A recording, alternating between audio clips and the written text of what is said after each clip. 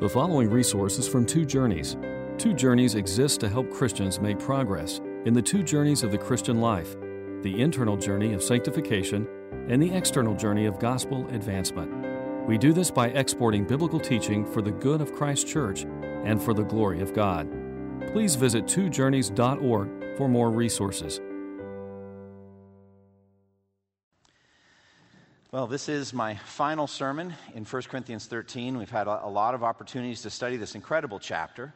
And just again, to set it in context, we're in the middle of three chapters, 1 Corinthians 12 through 14. The Apostle Paul wrote almost 20 centuries ago to a local church in Corinth that he helped plant.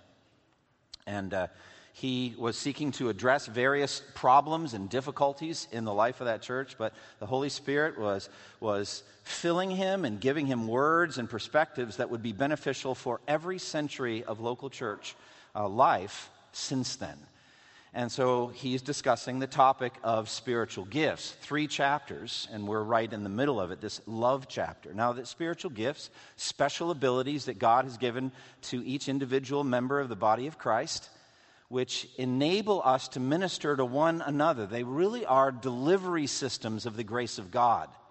Our salvation is a process. It's an ongoing work, justification, sanctification, glorification.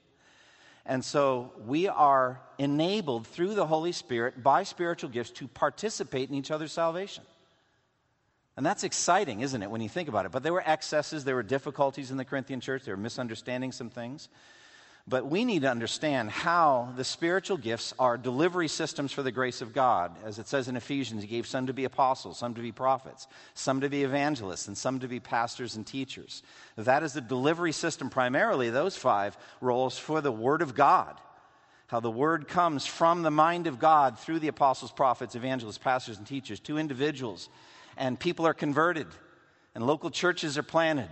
And then they are strengthened and ministered to, a delivery system for the Word of God. And beyond that, beyond those 5 roles that are given there in Ephesians, we have those with gifts of healing. We have tongues and prophecy, which we're going to have a chance next chapter to look at and to understand in its context. People with gifts of serving, gifts of administration, people with gifts of giving. All of these are delivery systems for the Word of God. And God's grace flows through all of these. And they produce, ultimately, the 3 qualities that are highlighted at the end of 1 Corinthians 13. Faith, hope, and love. So as the spiritual gifts are up and running in a local church, they are strengthening faith, hope, and love in the people of God. That's what's going on. That's what hopefully is happening right now. As I preach this final chapter in 1 Corinthians 13, my desire is that the Holy Spirit would use me to strengthen your faith, your hope, and your love. And we've come to understand those 3, those vital aspects of the human soul: faith, hope, and love. Faith is the eyesight of the soul, by which we see invisible spiritual realities, past, present, and future. By faith, we can see Christ crucified. By faith, we can see the empty tomb and Christ raised from the dead. By reading the New Testament accounts of the post-resurrection appearances, it's like we're in the upper room and we can see the nail marks in Christ's hands and his feet like Thomas, and we are convinced and strengthened that Christ rose from the dead. It's a ministry of the Word. It produces faith in us. And our faith needs to be continually sustained and renewed and strengthened until we don't need it anymore. And then what about hope? Hope is a strong feeling in the heart, a conviction, a sense of certitude in the heart that the future is bright, based on the promises of God. It's something that lost people don't have. As it says in Ephesians, that lost people are without hope and without God in the world. And we see that, don't we? As we look at current events, we see a bunch of hopeless people who don't think that the future is bright, or who are filled with fear, or filled with anger, filled with rage, filled with all kinds of things. They don't have the hope that we have. And we have a responsibility to shine radiantly with hope, so that people who are without hope and without God of the world will ask us to give a reason for the hope that we have. And so my role this morning is just feed your hope with the Word of God. Hence a meditation on heaven. That's going to do it. If you believe what God says about your future, you should be buoyed up with hope as a result of the ministry of the Word of God. And then there's love. Love is a strong attraction in the heart for another being. It results in this world of sacrificial actions. But what 1 Corinthians 13 says is that faith and hope and love are the greatest, and they abide. But the greatest of these is love. And why is that? As I said in a sermon 2 weeks ago, it's because faith and hope are temporary. I look on them like the booster rockets that got the men to the moon. They drop off at a certain point. You don't need them anymore. When at last you see Christ face to face, you don't need faith or hope anymore.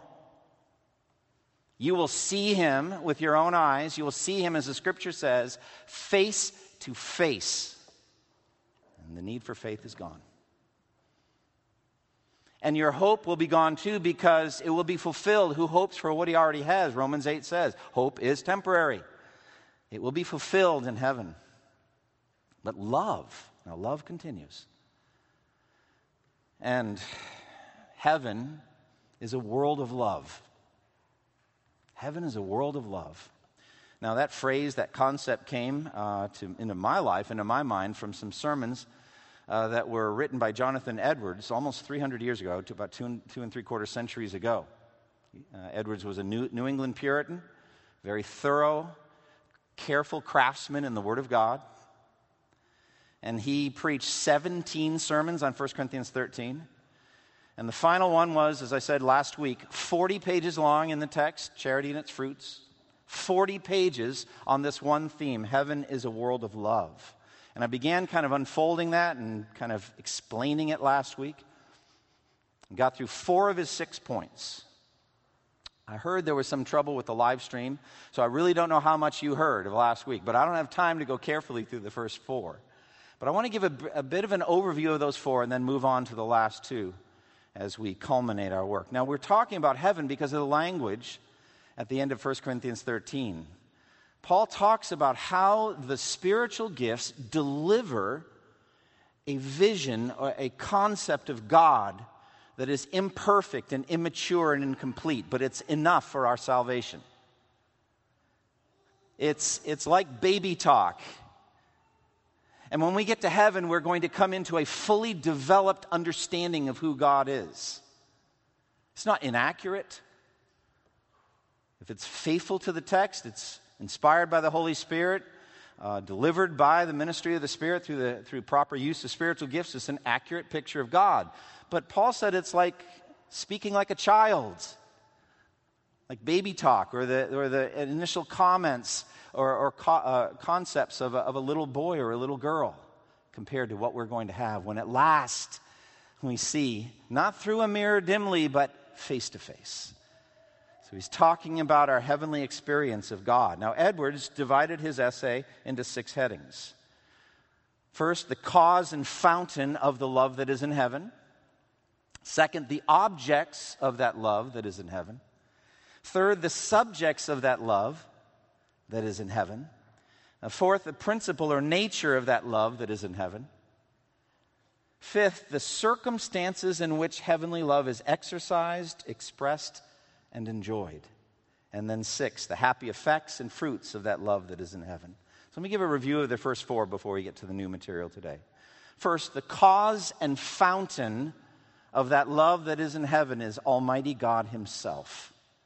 We are going to see God at last face to face. The thing that was denied to Moses on the mountain when he said, "Show me your glory." And he could not see the glory of God, for, as God said at that time, no man may see me and live. Or as Paul will say later in this same epistle, flesh and blood cannot inherit the kingdom of God. We cannot handle the full display of the glory of God. But in heaven, we will be able to handle, to look, as it were, at the radiant sun in all of its brilliance and not be incinerated, not drop dead. We will be able to drink in the glory of God. And the central aspect of the glory of God, I believe the glory of God, is the radiant display of his attributes. And the central attribute of God is love. God is love.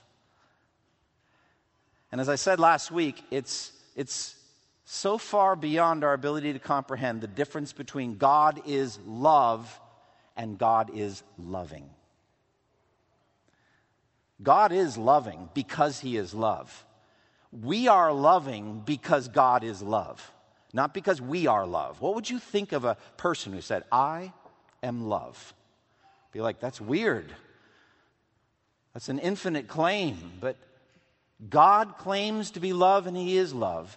And love is in God the way light is in the sun. It's hard to you can't even separate them. There's an infinite source of love in heaven, bubbling from the throne of God like the river of the water of life, continually created and renewed like a river. Ultimately, I think of it like an ocean. And we should understand that the God of love has always been love. And love always has to do, as I said, with another person.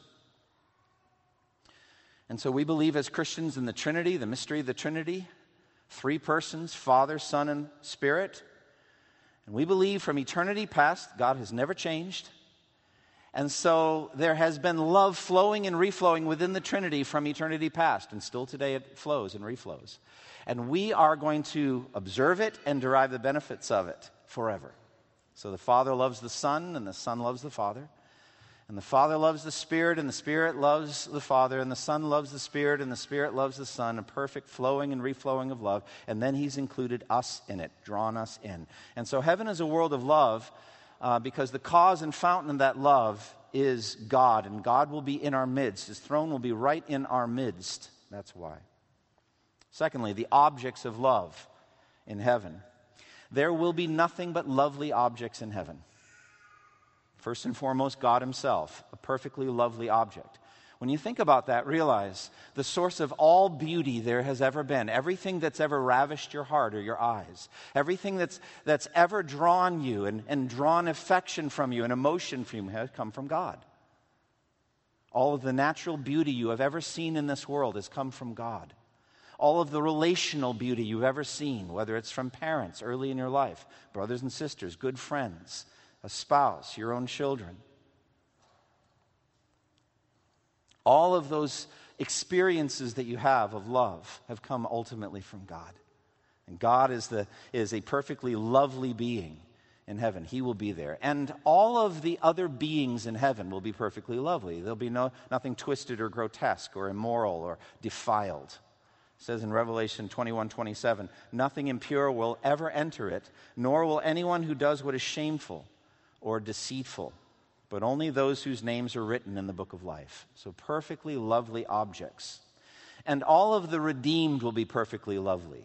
You will, each one of you, my brothers and sisters in Christ, be glorious in heaven. You will shine like the sun, Jesus said, in the kingdom of your Father. You will be perfectly lovely. And I will look forward to looking at you. And you will look forward to looking at me. Isn't that weird to say? But there it is. And you won't worship me, and I won't worship you. We'll understand that the source of all the beauty comes from God, but perfectly lovely. And all of the redeemed will be perfectly lovely, both within and without. Our hearts will be lovely, and our bodies as well. Jonathan Edwards put it this way: no string in the heavenly symphony shall vibrate out of tune. Not a single discordant note in the heavenly song of worship to the Lamb. And the place itself shall be lovely. The New Jerusalem, a radiant city, shining and described in Revelation 21 and 22. Radiantly beautiful. And the new earth, who can even put it into words? The present earth is cursed. It's under a curse, bondage to decay, but it will be delivered into the glorious freedom of the children of God. It will be itself resurrected and radiant and ready to be explored and ready to be a source of us worshiping God. But we will not worship nature. We will be free from all idolatry. Thirdly, the subjects of love. By this, Edwards means the nature of the hearts that produce the love. The subjects of the love that is in heaven. The heart of God, as I've said, the original seed of love. A never-ending, inexhaustible supply of love forever. Now, what I believe with all my heart is that that love will flow in ever new and fresh and fascinating ways. It will captivate your attention for all eternity. There'll never be an end to the things you will experience and know of the love of God. You'll be learning the love of God forever. You'll be learning the glory of God forever, for you'll never be omniscient. And you will forever be able to have new ideas and fresh ideas of how glorious God is and how loving he is. Love, the love of God is perfected toward us. God is truly attracted to the redeemed in heaven. He loves every one of them. No one is left out. No one is excluded. But God has a perfect affection for each one of his members. The bride of Christ, the bridegroom, Christ, loves every single one of the members of his bride, or also members of his body. And not only that, but going outward horizontally, the hearts of the saints will be perfected toward one another. We'll talk more about that in a moment. What about the nature and degree of heavenly love? First of all, its nature. It will be altogether holy, pure, and divine. We will be totally conformed to the love of God. And love for God will at last be perfected. We will forever be studying and knowing and drinking in God. And therefore, our love for God will be expanding in some degree for all eternity. I was reading last night a very negative article about heaven. It's like, how could that be? Well, this woman was a non-Christian, and she said, the Christian heaven as it's described sounds like hell to me. And she had 10 reasons for it. But one of the things she said is that eternity is static, never changing, and therefore eternally boring. It's like, read my book when I write it. It will not be like that. Forever, we will be learning new things about the glory of God, and that's exciting. So, the saints' love for God in heaven will be pure, it will be accurate, it will be based only on truth, and it will be free from all idolatrous conceptions of God. Also, our love for others will be perfected as well. We'll be free from all evil motives, free from all lusts. There'll be no base carnal desires, no selfish principles. There'll be, at last, no pride, no envy, no covetousness. Those aspects of 1 Corinthians 13 will be fulfilled in us perfectly in heaven. And what of the degree of love? Well, our heavenly love will be perfect in degree. Start with this, vertically, we will love God more in heaven than we do now. Let's keep that simple. Amen and hallelujah. You will love God perfectly in heaven and love him more than you do here on earth. Now, one of the key concepts, though, when it comes horizontally, and this has been explosive and I've been meditating on, I do believe it's true, and it's very powerful, that there will be differing levels of glory in heaven. Not every created being will be equally glorious. Some are more glorious than others. And some will be more highly honored and more highly rewarded than others based on how they lived on earth. And yet, for all of that differing level, as it says, star differs from star in glory, so it will be with the resurrection from the dead, 1 Corinthians 15. God willing, we'll get to that in a period of time. But glorification will deliver our hearts from all envy. So you can imagine you will be somewhere in the hierarchy of glory. And there will be created beings more glorious than you, shining more with the glory of God than you. And then there will be created beings that will be less glorious than you. Unless you're bringing up the rear, in which case I'm telling you, you'll just be happy to be there. And you'll be delighted to be there. But even in that case, you would have no envy whatsoever for any that's greater than you in glory. You'll be free from that. And why is that? Because all of the glory given to created beings is coming from God. It's some display of God anyway. And you delight in that. And beyond that, you will see the justice of God in rewarding some for the way that they sacrificed, the way that martyrs laid down their lives, the ways that others served in ways that are glorious and honorable and courageous. And you'll see the rightness of it, and you will be delivered from all envy, and you will celebrate. And as it says in 1 Corinthians 12, when one part of the body is honored, the whole body is honored with it. And so we will delight as part of a vast family of God in the honors given to our brothers and sisters. And how beautiful will that be? And then of those that are below us in glory, we'll feel no arrogance. We will not boast in such a way that they will feel envious of us. But we will see them as beautifully created in the image of God and delight in their glory as well. And so, as Edward said, it will not be a grief to any saint to see another saint elevated and honored above himself. Actually, it will draw forth greater love and admiration and honor because God has done it and God is revealed and glorified by that person. Therefore, there will be variable experiences in heaven. Not everyone's going to have the same experience in heaven. Edwards said, all shall have as much love as they desire and as great manifestations as they can bear. And so all shall be fully satisfied with what they're experiencing in heaven. And where there is perfect satisfaction, there can be no envy. So an interesting application for this is how you live on earth now affects how you will experience God's love in heaven. It will expand your capacity, your appetite in heaven, I believe. I think that's the essence of the rewards. It's a greater capacity to enjoy God. So I look at the two journeys. Putting sin to death now by the Spirit and growing in holiness will increase your appetite for God in heaven. And sacrificially sharing the gospel with others and talking to others about the Word of God and being salt and light and affecting others and other Christians, using your spiritual gifts to bless others, that will increase your capacity for God in heaven. So I just want to set before you by way of application, be ambitious in a holy way. Go for as much heaven as you possibly can get. Even today, say, I want to do as many good works as I can possibly do because I want to enjoy God more in heaven as a result.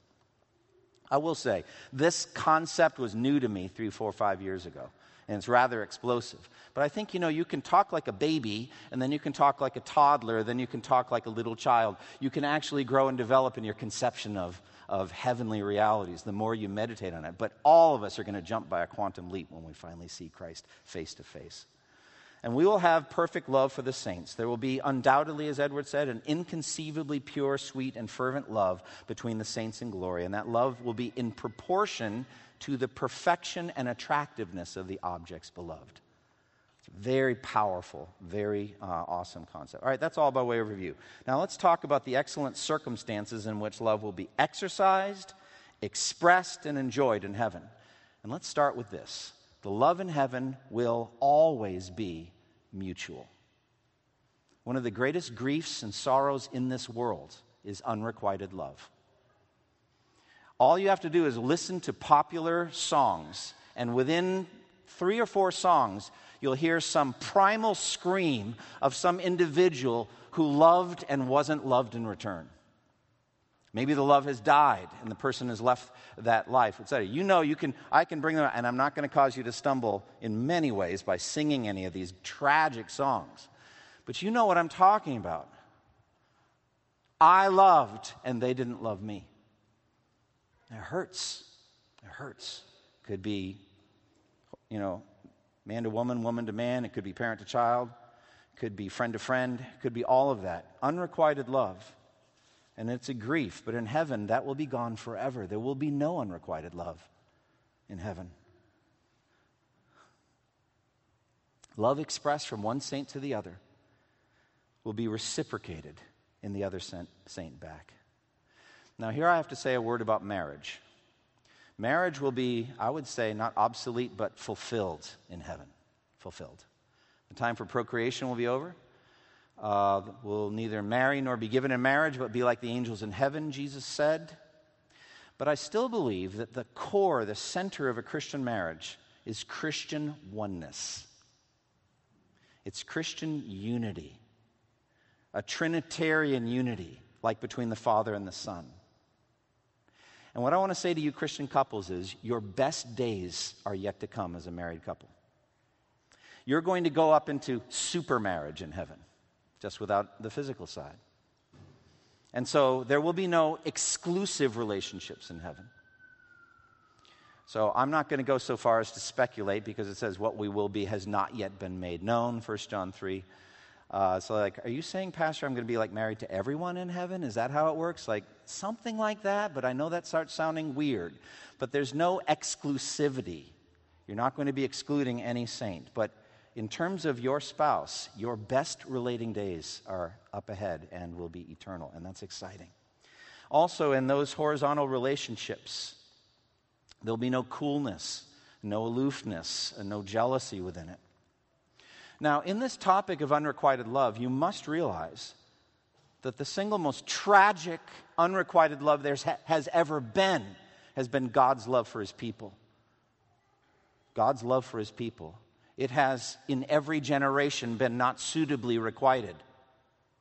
You know, in Israel's day, it was likened to marriage between God and Israel was likened to a prostitute wife in the Gomer in the book of Hosea, who was constantly wandering after her lovers, and her husband had to buy her affections back so that she would even spend time with him.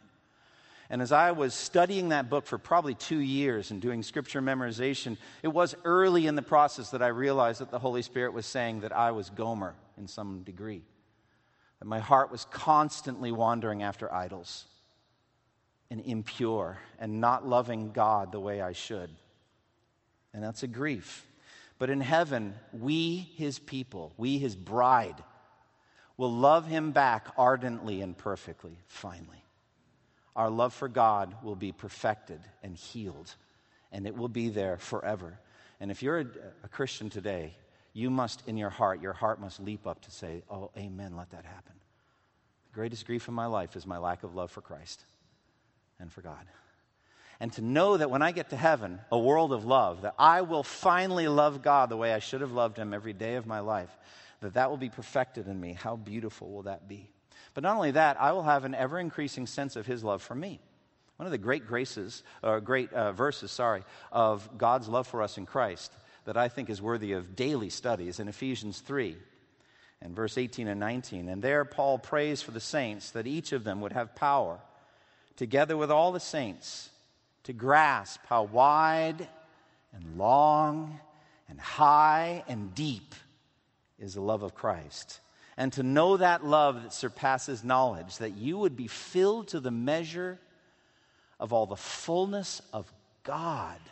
That's dimensional language, the dimensions of God's love for you. You will have a sense of the magnitude. So think of the new heavens and the new earth. Think about outer space and the infinitude of outer space, and probing to the edge of the dimensions of the created order. And God's love is greater than that. Heaven, even the highest heavens, can't contain him.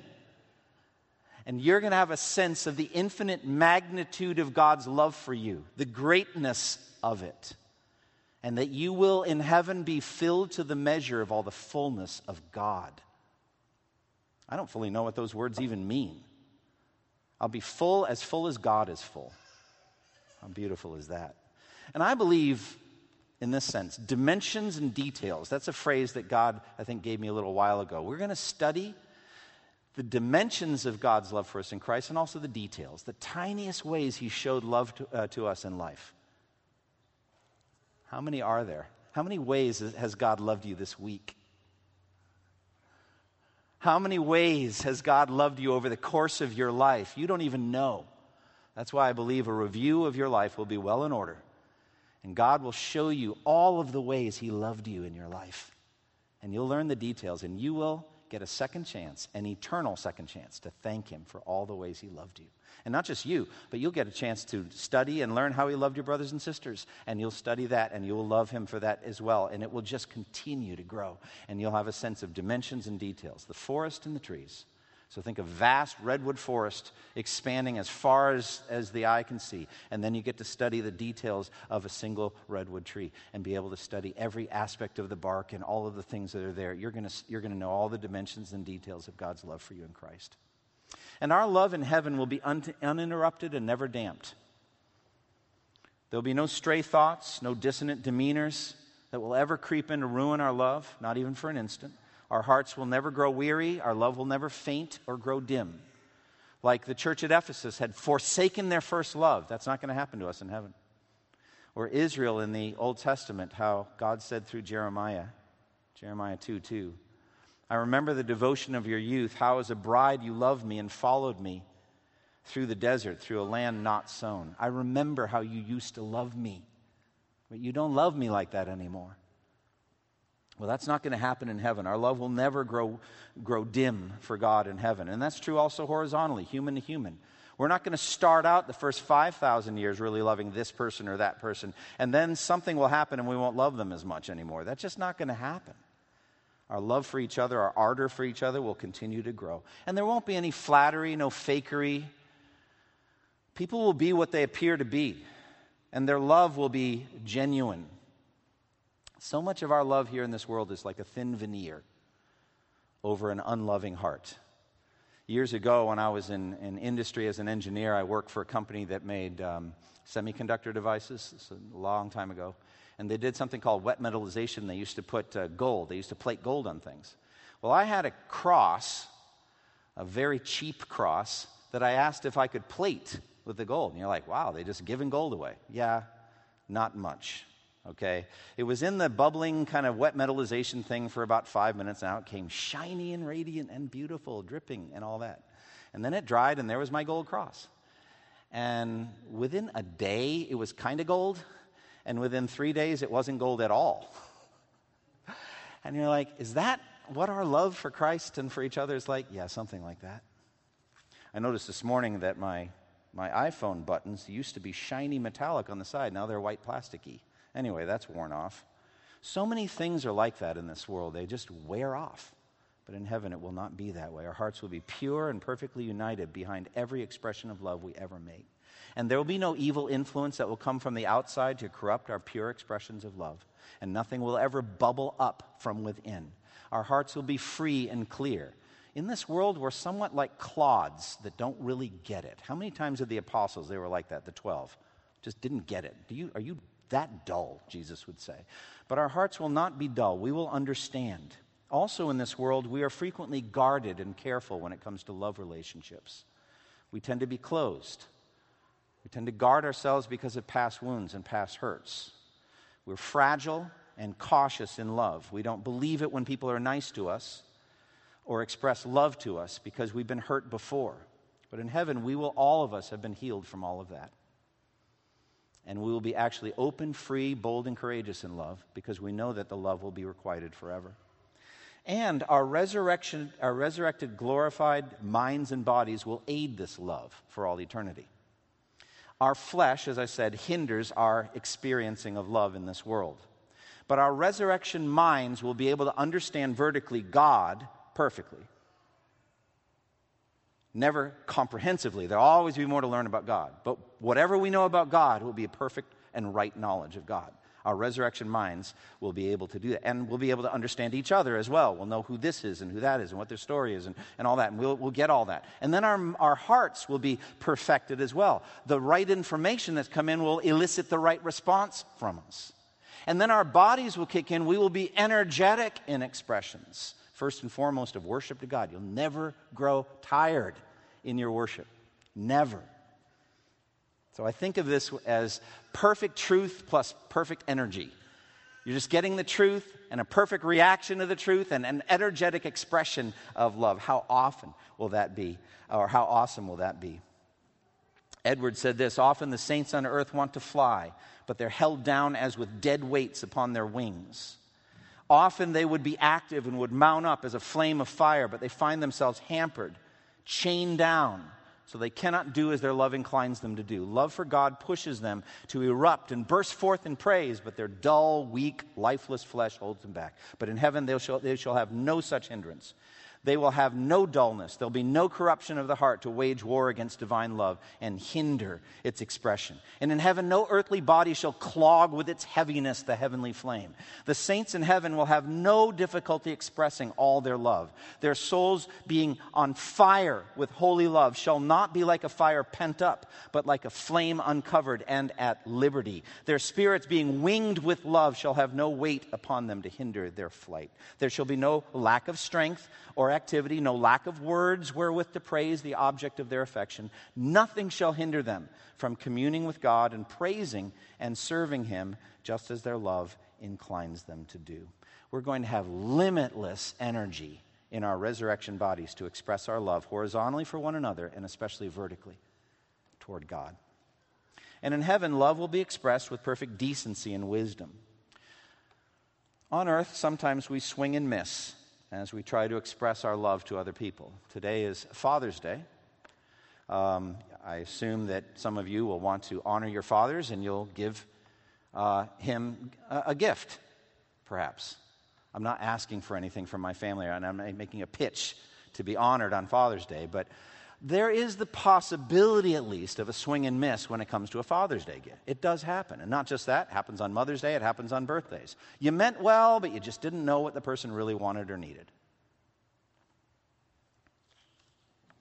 Some of our expressions of love can be somewhat ham-handed. Don't really understand the circumstance that person's going through. We mean well, but we can't express it. But in heaven, there will be no unwise or ill-timed or foolish overtures, only genuine expressions of love genuinely received. And in heaven, nothing external will ever come in to sever a love relationship. We will never be separated from one another. Every wedding that I perform, in the vows are these words, "Till death do us part." And we know that all human relationships, earthly relationships, are temporary because of death. Death is the final enemy. But in heaven, death will have been vanquished. Death and Hades will have been thrown into the lake of fire. Death will be dead. And we will live forever and ever. And therefore, our relationships will never be severed. Nothing will come from the outside in. The gates of the New Jerusalem stand open forever because there are no enemies left. All the enemies are gone. They've been removed. And so there will be no sorrow and no grief. John Bunyan, when he was imprisoned in the 17th century for preaching the gospel without a license, was separated for 15 years from his wife and his blind daughter. And he said, the separation from them has been like the plucking of my flesh from my bones. The thing that was hardest for him is he could have gotten out that day if he just signed a document that he would never preach again, but he couldn't do it. In 1858, when John Paton said goodbye to his loving, godly father in Scotland, to get on a boat to go to the New Hebrides Islands in the South Pacific, it was well for them to assume they would never see each other again on earth. And so the parting is one of the most powerful emotional scenes I've ever read in church history. Painful. It was like a death. Even though both of them were still alive, they would never see each other in that world again. But death will have been destroyed forever. And other things that have separated people from one from another will have been completely resolved. There'll be no barrier, no dividing wall of hostility at all in heaven. Racism at last will have been solved. There's nothing that governments can do. There's no policies. We can be salt and light and reduce the impact of racism, but we're going to a world in which there will be people from every tribe, language, people, and nation in perfect Trinitarian unity. And I believe we'll remember the journey we went through and see how Christ solved it and give him the glory. And I'm looking forward to that. And frankly, the more of that heavenly hope we can have now, the better. This is exactly what our country needs, as people that are filled with this kind of heavenly hope to speak the truth into these circumstances. Beyond that, all of the past history of wrongs, of invading armies that raped and pillaged and murdered, and then there are national hatreds against other nations, and individuals from those nations tend to hate one another. All of those things will have been solved, swallowed up in the grace of God. How sweet will that unity be that we'll have in heaven? In heaven, we will be part of a beautiful family of God. We will all be members. He, our perfect Father, we, his sons and daughters. And we're going to have that family unity. That's why I said, when one part of the body is honored, the whole body is honored with it. When your brother or your sister is honored, you're going to celebrate because they're part of the family, and so are you. And it's going to be marvelous. We're going to belong to each other. It says Song of Songs 6:3, I am my beloved's, and my beloved is mine. God will be yours. And you will be his. And your brothers and sisters will be yours, and you will be theirs. We'll belong to one another in a way we can hardly imagine. And there will be uninterrupted prosperity. You're going to be super rich in heaven. Super rich. All of the things that you prize and are delightful displays of the grace and the goodness of God will be yours, especially the rewards that God will lavish on you for your faithful service. There'll be no grief, no sorrow of any pain to diminish your sense of that wealth. Christ himself will no longer be a man of sorrows and familiar with suffering. All of that will have been fulfilled because the sufferings of his people will have been completed, and they will be done. And our ownership of property will serve our perfect love for each other. So you're saying, are we actually going to own stuff in heaven? Yes, you will. You'll have your own crowns. You'll get to cast them before the Lord and give him credit, but they'll be yours. And if any of you should sit on thrones to Jesus' right or left, I'd like to know who you are. I'd be honored to shake your hand if you're one of those that are sitting to Jesus' right or left in the kingdom of heaven. But those would be your thrones. And what about properties and inheritances and all that? You may say, well, is that even biblical? Well, Jesus said this in Luke 16, 11, and 12. If you have not been trustworthy in handling worldly wealth, who will trust you with true riches? And if you have not been trustworthy, listen to this, with someone else's property, who will give you property of your own? So we're going to have stuff forever and ever and ever. But yet we will have an expansive heart and love so that whatever is ours, we will gladly share with others. So you all can visit my mansion, wherever that is, whenever you want. I hope that you will reciprocate. I'm sure you will. If you're saying we're all going to be living in the New Jerusalem and that infinitely tall skyscraper and all that that's described in Revelation 21, fine. I don't know the details. All I know is it says in Acts 4:32, all the believers were one in heart and mind. No one claimed that any of his possessions was his own, but they shared everything they had. So they are our own. They're ours. But we will openly, freely share with one another. And we will know in heaven, confidently and peacefully, that this experience that we're having will go on forever. We don't have any fear. We won't think it'll ever end. We'll know it won't end. It will go on forever and ever. We'll have no fear of bad news in heaven, but we know that the things that we experience will be forever. Edwards said, all in heaven shall flourish in immortal youth and freshness. Age shall not diminish anyone's beauty or vigor. Attributes shall not wither. Like a river flowing forever deeper, increasing, always springing forth, always blossoming, always bearing fruit, not static. Like it says, Revelation 21, 1 and 2. Then the angel showed me the river of the water of life, as clear as crystal, flowing from the throne of God and of the Lamb down the middle of the great street of the city. And on each side of the river stood the tree of life, bearing 12 crops of fruit, yielding its fruit every month, and the leaves of the tree are for the healing of the nations forever. Sixth, and very briefly, the blessed effects and fruits of this love as it will be so expressed in heaven. We will, because of this perfect love, behave perfectly toward one another in heaven. I find this interesting that Edwards thought about our heavenly behavior. And it will be good. We're going to treat each other well in heaven. Most excellent, perfect behavior toward God and toward one another. Heavenly society will be perfect in every way. No one will be isolated. No one will be ostracized, or as we say these days, canceled. No one will be unpopular or left out. All will be welcomed at all times. We don't know how we'll be employed in heaven. I think we will have employments in heaven. Why would God give us a resurrection mind, a resurrection body, limitless energy, this incredibly new heaven, new earth, and all of this, and nothing to do? That makes no sense at all. But we do know the central employment of heaven will be worship. We are going to be around the throne. We're going to be seeing the glory of God directly, unhindered, unfiltered. We will be on our faces forever praising God. And we will have perfect tranquility and joy in heaven. We will experience it in peacefulness and joy. Think about the crystal sea with no ripples or waves or storms or typhoons or any of that, but just peacefulness. I think it represents perfect peacefulness. All right, applications. First, to you who are non-Christians, any of you that may be here in this building now, any of you that may be listening by live stream.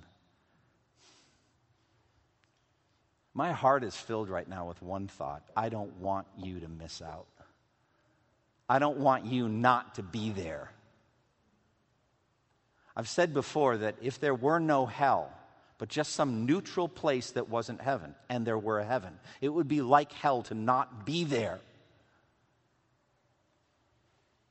But there is a hell, eternal conscious torment. And the Lord Jesus Christ came into the world to live a sinless life and earn a righteousness through perfect love, vertically for God and horizontally for others, a perfect life of righteousness that he desires to give you as a gift, like a beautiful robe of holiness that you can put on yourself now by faith. You'll need it on Judgment Day because without that, he will not let you into heaven.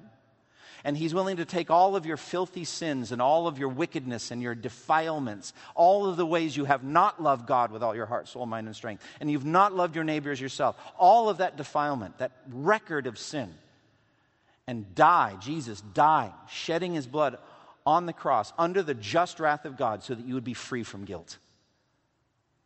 Please trust in Christ. Please believe in him. Don't miss out on this heavenly world that I've been describing for 2 weeks. Now, you Christians, spend more time, I would say daily, meditating on heaven. I've given you probably 100 ideas today of things you could think about in heaven. It says in Colossians 3, "Since then you have been raised with Christ, set your hearts on things above where Christ is seated at the right hand of God. Set your minds on things above, not on earthly things. For you died, and your life is now hidden with Christ in God. When Christ, who is your life, appears, then you also will appear with him in glory." So you ought to think about, set your hearts on heaven more than you have in the past. Meditate on it daily. Secondly, think of yourself, therefore, more and more as an alien and stranger here. This world is not your home. Say that to yourself. This world is not my home. I'm not looking for eternal blessedness here. This is a corrupted, sin-soaked world of sorrow and misery. Opportunity to serve, yes, opportunity. We'll get to that in a moment. But this world is not your home, so you ought to think more and more like an alien and a stranger here. Think heaven is my home. Thirdly, let's study heaven as a world of love in particular, and let that study move you vertically to love God more than you ever have before. Let your love for God be more ardent and passionate and knowledgeable than ever before. Love him with every fiber of your being. Ask the Holy Spirit to work in you to love God. And secondly, let him move you horizontally to love your neighbor as yourself in the way that I've been describing here for 2 weeks. Say, oh God, would you please take the truths that are in 1 Corinthians 13, 4 through 7 about what love is and what love isn't, and fulfill them in me. Oh God, make me patient. Make me kind. Make me not envious or boastful or arrogant. Make me not easily angered. Oh God, help me not to keep a record of wrongs. I want to fulfill 1 Corinthians 13, 4 through 7. Just work that in me. And let heaven, meditation on heaven, help you with that. I would also urge that you pray over Ephesians 3, 17 through 19 daily. Pray it for yourself and pray for others. Let me say it again. I pray that you, being rooted and established in love, may have power together with all the saints to grasp how wide and long and high and deep is the love of Christ. And that you would know that love that surpasses knowledge, that you would be filled to the measure of all the fullness of God. He prayed that for Ephesian Christians and for all the Christians he knew. Pray that for yourself. Pray that for your spouse or your kids or your parents or your friends, your pastors. Pray that for me. I would love that. To be filled to the measure of all the fullness of God, knowing how much God loves me in Christ. Pray for that. Fifth, let thoughts of heaven's holiness and purity drive out all lusts and sin habits. After Colossians 3, 1 through 4, that set your heart on things above, set your heart in heaven, he said, put to death, therefore, whatever belongs to your earthly nature. All the lusts, the habits of sin. If there's anything in your mind the Holy Spirit's bringing to your mind that you know he wants you to kill, kill it. Kill it now by the power of the Spirit. Put to death the misdeeds of the flesh by the Spirit. Let yearning for heaven's holiness drive out sin. And then, 6, let zeal for the glory of God in heaven move you to take risks in evangelism and missions. Live a riskier life. It's not really a risk. You can't lose. If you get persecuted, you'll get great rewards in heaven. If they listen to you and become your brother or sister in Christ, you'll get to be with them in heaven. Either way, you can't lose. So let's be bold in evangelism. We're put here in Durham to be a light shining as in a dark place. Let's be bold. And then finally, let the comforts of heaven that we've described today greatly reduce any of you that are sorrowful, that have been through losses and crosses in this world, that are hurting. Maybe you've lost a loved one. Maybe you've got physical pain, chronic illness. I don't know what your circumstances are. But let meditation on heaven reduce the pain and the sorrow you feel about that. Someday, you're going to be in a world with no death, mourning, crying, or pain. Close with me in prayer. Lord, thank you for 2 weeks that we've had to meditate on this. Lord, we ask that it would produce in us zeal for your glory in the 2 journeys, personal holiness and also gospel advance. Help us, O Lord, be a light shining in our country. Help us to live so filled with hope that people who are without hope and without God in the world will be moved to ask us to give a reason for the hope that we have. We pray in Jesus' name. Amen. Thank you for listening to this resource from twojourneys.org. Feel free to use and share this content to spread the knowledge of God and build His kingdom. Only we ask that you do so for non-commercial purposes and in accordance with the copyright policy found at twojourneys.org. Two Journeys exists to help Christians make progress in the two journeys of the Christian life, the internal journey of sanctification and the external journey of gospel advancement. We do this by exporting biblical teaching for the good of Christ's church and for the glory of God.